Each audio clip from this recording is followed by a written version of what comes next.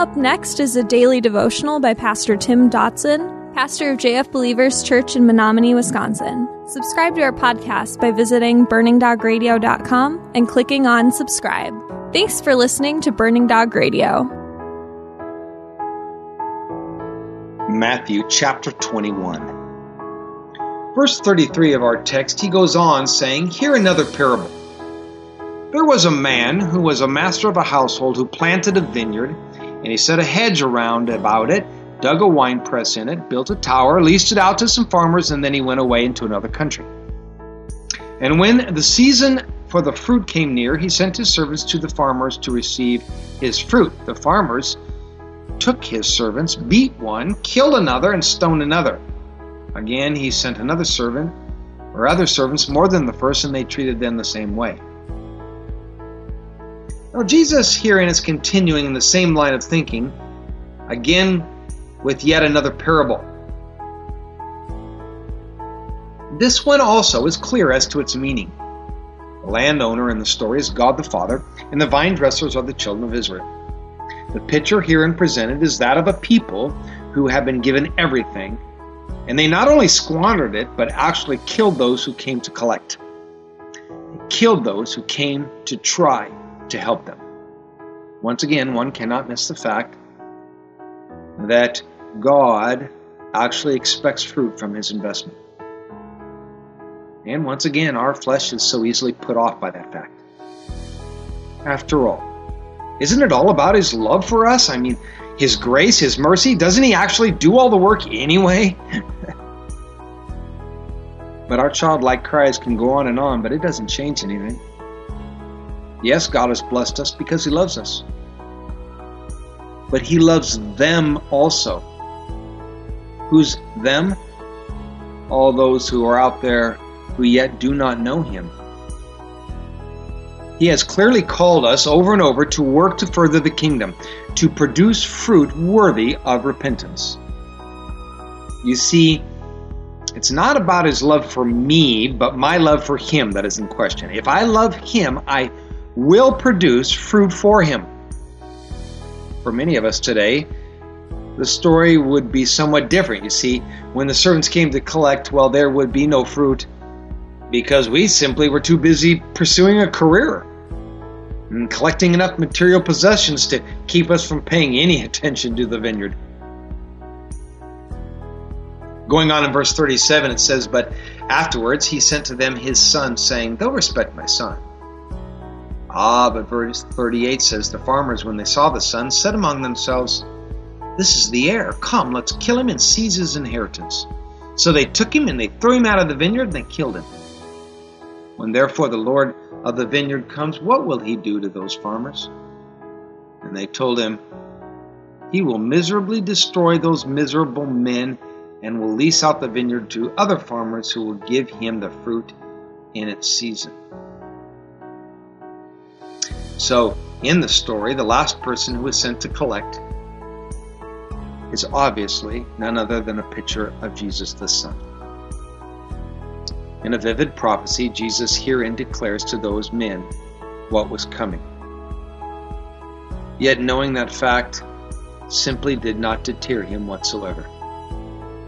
Jesus soon would march onward to the cross to take his place as both servant in the story as well as loving, committed vine dresser. He was both the landowner seeking the fruit and the vine dresser which was bent on producing it.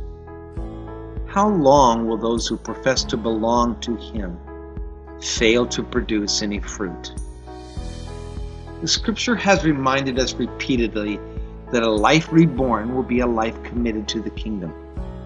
It is not a matter of effort or will, but a matter of spirit. The alternative is also presented here for those who have attempted to take of his bounty, and not return fruit to the kingdom. Well, there is a faithful end, because these people can only be seen ultimately as impostors. While God is not done with his chosen people Israel even today, he has indeed leased out the vineyard to the Gentiles. That's us. what will we do with his vineyard? Verse 42, Jesus said to them, did you never read in the scriptures, the stone which the builders rejected was made the head of the corner? This was from the Lord. It is marvelous in our eyes, ? This chief cornerstone was rejected by others, but what about us today? Oh, I'm not talking about just rejected in salvation, but in lordship. Note the question mark at the end of the verse. With it comes the question of our lives. This was the Lord's doing. Is it marvelous in our eyes? Well, is it? If it is, profound changes in our lives will occur. If it is, the fruit, well, it will grow. Verse 43 says, therefore I tell you, God's kingdom will be taken away from you and will be given to a nation producing its fruit.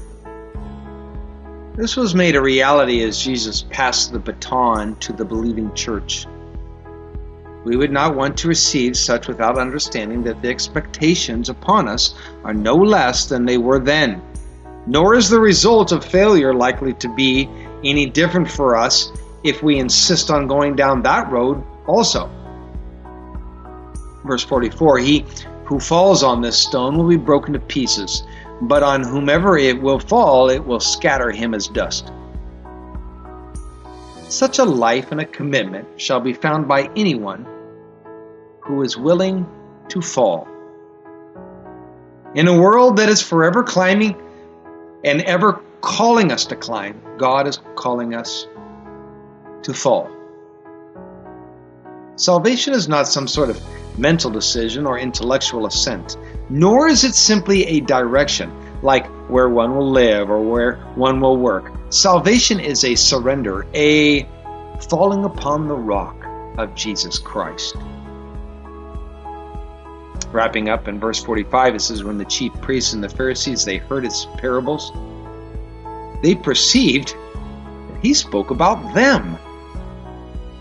But when they sought to seize him, they feared the multitudes because they considered him to be a prophet. I guess these guys got the message. Do we? That was our daily devotions by Pastor Tim Dodson. For more information about Pastor Tim and JF Believers Church, visit jfbelievers.com.